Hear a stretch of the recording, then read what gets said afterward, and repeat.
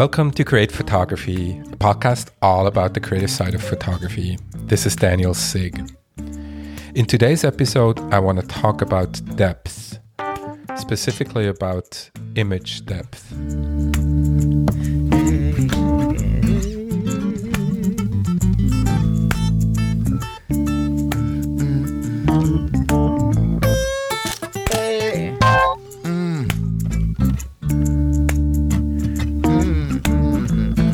The problem we have as photographers is that images are two-dimensional representations of a three-dimensional space.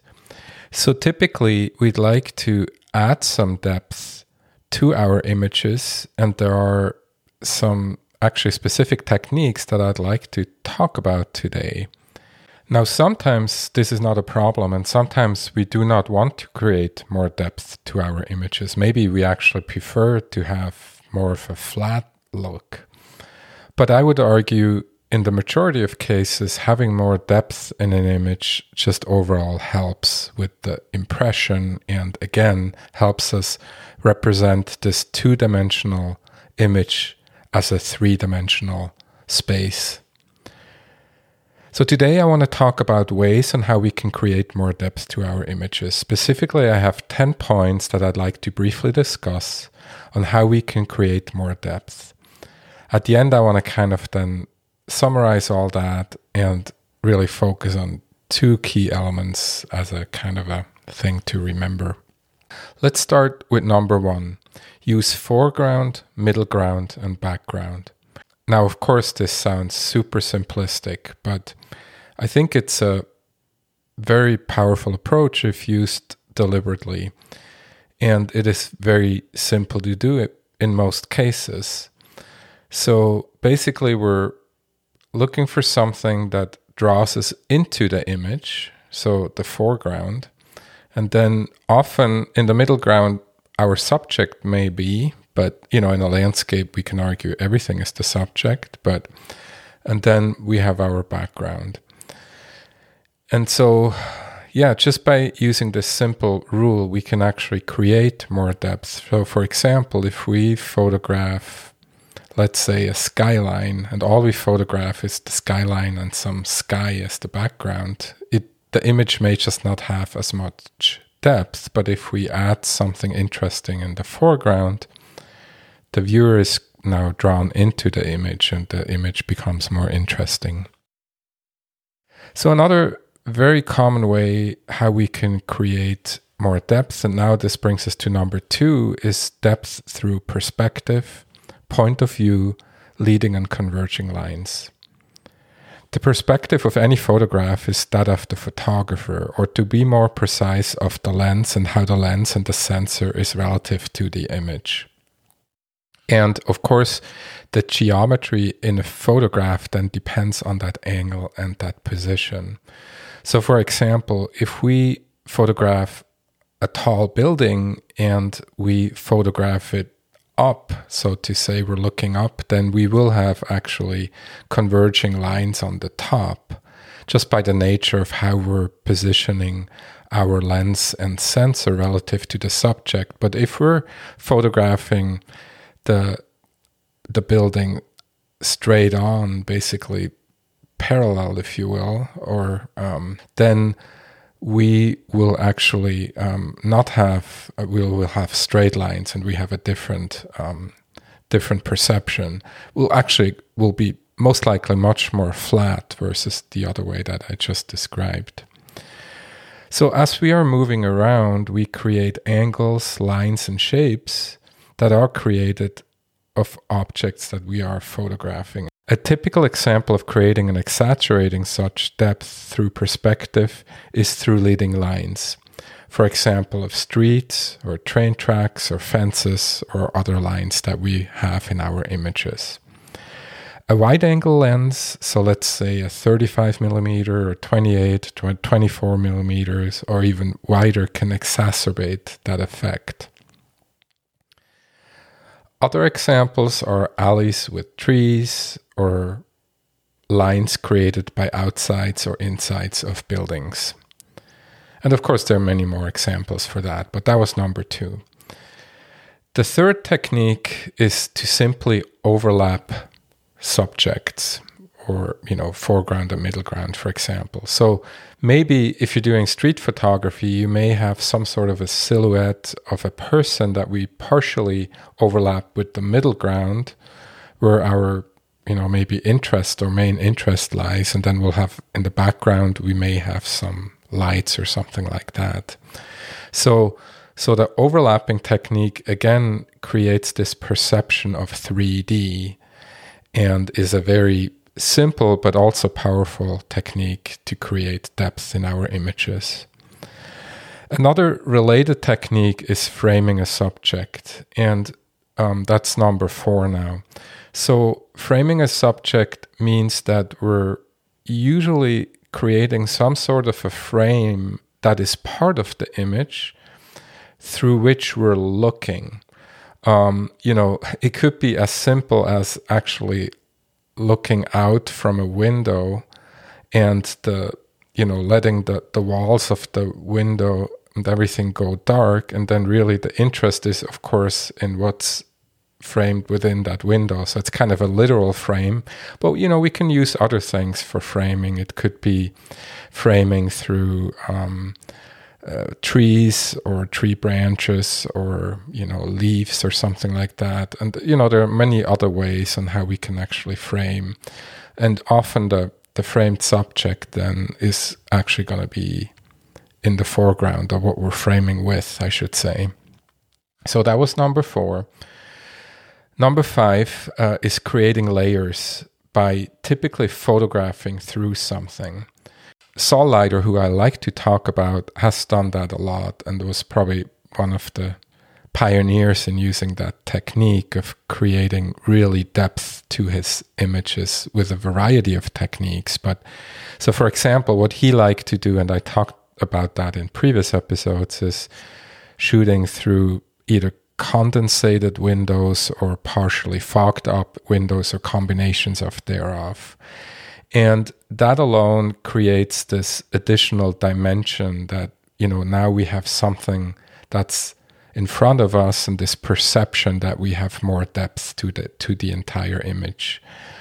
Saul has done a lot of overlapping as well in his imagery, and you see that a lot generally in street photography as well, because, streets tend to be busier, and so it lends itself to do overlapping as well. But so creating layers, windows can be something like that. It can be even window reflections. It doesn't need to be condensation. And, with the more modern windows, we get less and less condensation. But it could be, raindrops on glass too, but reflections works well too. And, there are other techniques as well. We can photograph through some fabric that can, again, create kind of a more of a mysticism maybe to the image as well, and so forth. So there are many examples. So that was number 5. Number 6 is using selective focus and using a narrow depth of field. So this is a very simple but powerful technique where, we create this perception of depth, because now we have something in focus, and usually then the areas that are not in focus, our eye kind of tells us that, that this is deeper, it's further behind or in front of us, depending on, where we're focusing. And so it creates this perception of depth just by having this narrow depth of field. And any of those techniques, and I'll talk about that more, but any of those techniques, of course, can be combined with each other. So that was number 6, selective focus and narrow depth of field. Another technique is using optics of the lens. So that's number 7. So if we're using wide angle lenses, wider than 50 millimeters for full frame format, then we can exaggerate the perception of depth. And longer lenses tend to compress the background and the foreground. So we're not necessarily getting more depth, but we're actually getting less depth.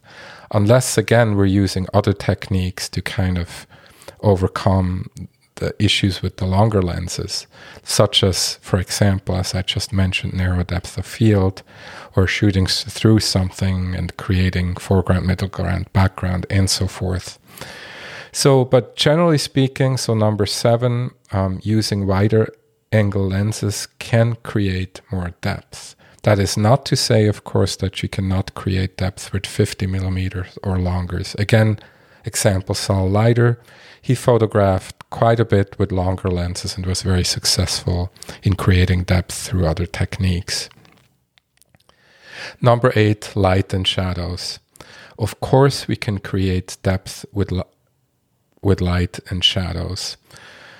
So, one example that just comes to mind is, let's say we're photographing a building, and just before we started to take the photograph, clouds came before the sun. So before that, the sun, was out, and we had a lot of highlights and shadows on the building. And as soon as we're losing these highlights and shadows, the image becomes what we often call flatter. So, but if we're now in a situation where we have more direct light and harder shadows and things like that I talked about in earlier episodes as well, then we will have a situation where we're again creating more depth in our image. Playing with light and shadows definitely helps with creating more depth in the image as well. Could also be another example if we're photographing a mountain that has a lot of texture to it, and again we're losing the sunlight for a moment, we'll see how the image becomes much more flat, and then as soon as the sun comes back out, we'll see this more 3D effect by the light and by the more pronounced lights and shadows. And that brings us to number 9, color contrast, but also general brightness contrast in black and white and in color helps us as well in creating depth. So we can leverage color contrast to create depth. We can seek out situations where we have more contrast naturally, and typically in those situations we have again a perception of having more depth in our images. Whereas, where we have an image that has perhaps very little color contrast and no other elements that we talked about before, that can become very flat. And that may be on purpose. Sometimes, artistically, we do not want to create this 3D depth, and we may want to create that. But if we want to create it, color contrast and just general contrast help us in creating more depth. Okay, and now we're already at number 10, emotion. So great photographs evoke emotion. They are about depth of feeling and not necessarily about depth of field. That's actually a quote by Peter Adams. So the quote is really, to be precise, great photography is about depth of feeling and not depth of field. Now, ironically, depth of field does help us with depth but of the image. But, having emotion and evoking emotion and having an emotional connection to the image helps also with the feeling of depth. Because at the end of the day, we're looking at a 2-dimensional image, of course. So I know this is a brief episode, but I think it's a potentially important one. And it's also something we shouldn't necessarily overthink. I think it's just something that if we feel like our images lack depth, maybe it's worthwhile to look at, why does it lack depth? Are they just generally flat? There's no contrast in them? Or, do we not use foreground effectively, middle ground and background? Or, we don't have good color contrast, or whatever it may be, or leading lines. So anyway, to summarize, we discussed 10 strategies on how to create depth in our images. Number 1, use foreground, middle ground, and background. Number 2, use depth through perspective, point of view, leading and converging lines. Number 3, use overlapping of various elements in your image. Number 4, frame your subject. Number 5, create layers by photographing through something. Number 6, use selective focus and narrow depth of field. Number 7, leverage the optics of your lens, in particular wide-angle lenses. Number 8, use light and shadows. Number 9, use color contrast, but also brightness contrast. And number 10, use emotion and try to evoke emotion with your images and an emotional connection with the viewer. As I mentioned before, we can use each one of those to create depth, each one of those strategies, and there might be more. I just tried to kind of focus on the ones that I found and came to mind. But of course, we can combine any of those. We do not have to overthink this, of course, as I mentioned before. But if we do feel that our images lack depth, perhaps we can consider using one or two of those techniques to more deliberately create depth in our images. I think we may do a lot of these things intuitively already. And, a lot of these compositional tricks or strategies like leading lines are very powerful, not only to create depth, but they also help us lead our eyes to other things within the image, and they draw us in really more effectively. So, for example, we could combine leading lines with narrow depth of field, and that's actually something that works quite well, and you don't even need that many image elements in your image to create a fairly interesting image.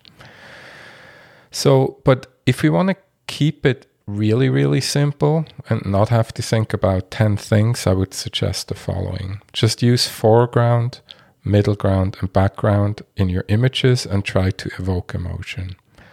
I think if we do those 2 things, and with evoking emotion, I of course also mean telling a story or telling, conveying a certain mood. I think that all, I would lump that all together. But if we can do all those things, I think we have a stronger image. It may not be great, but, I think it will be stronger.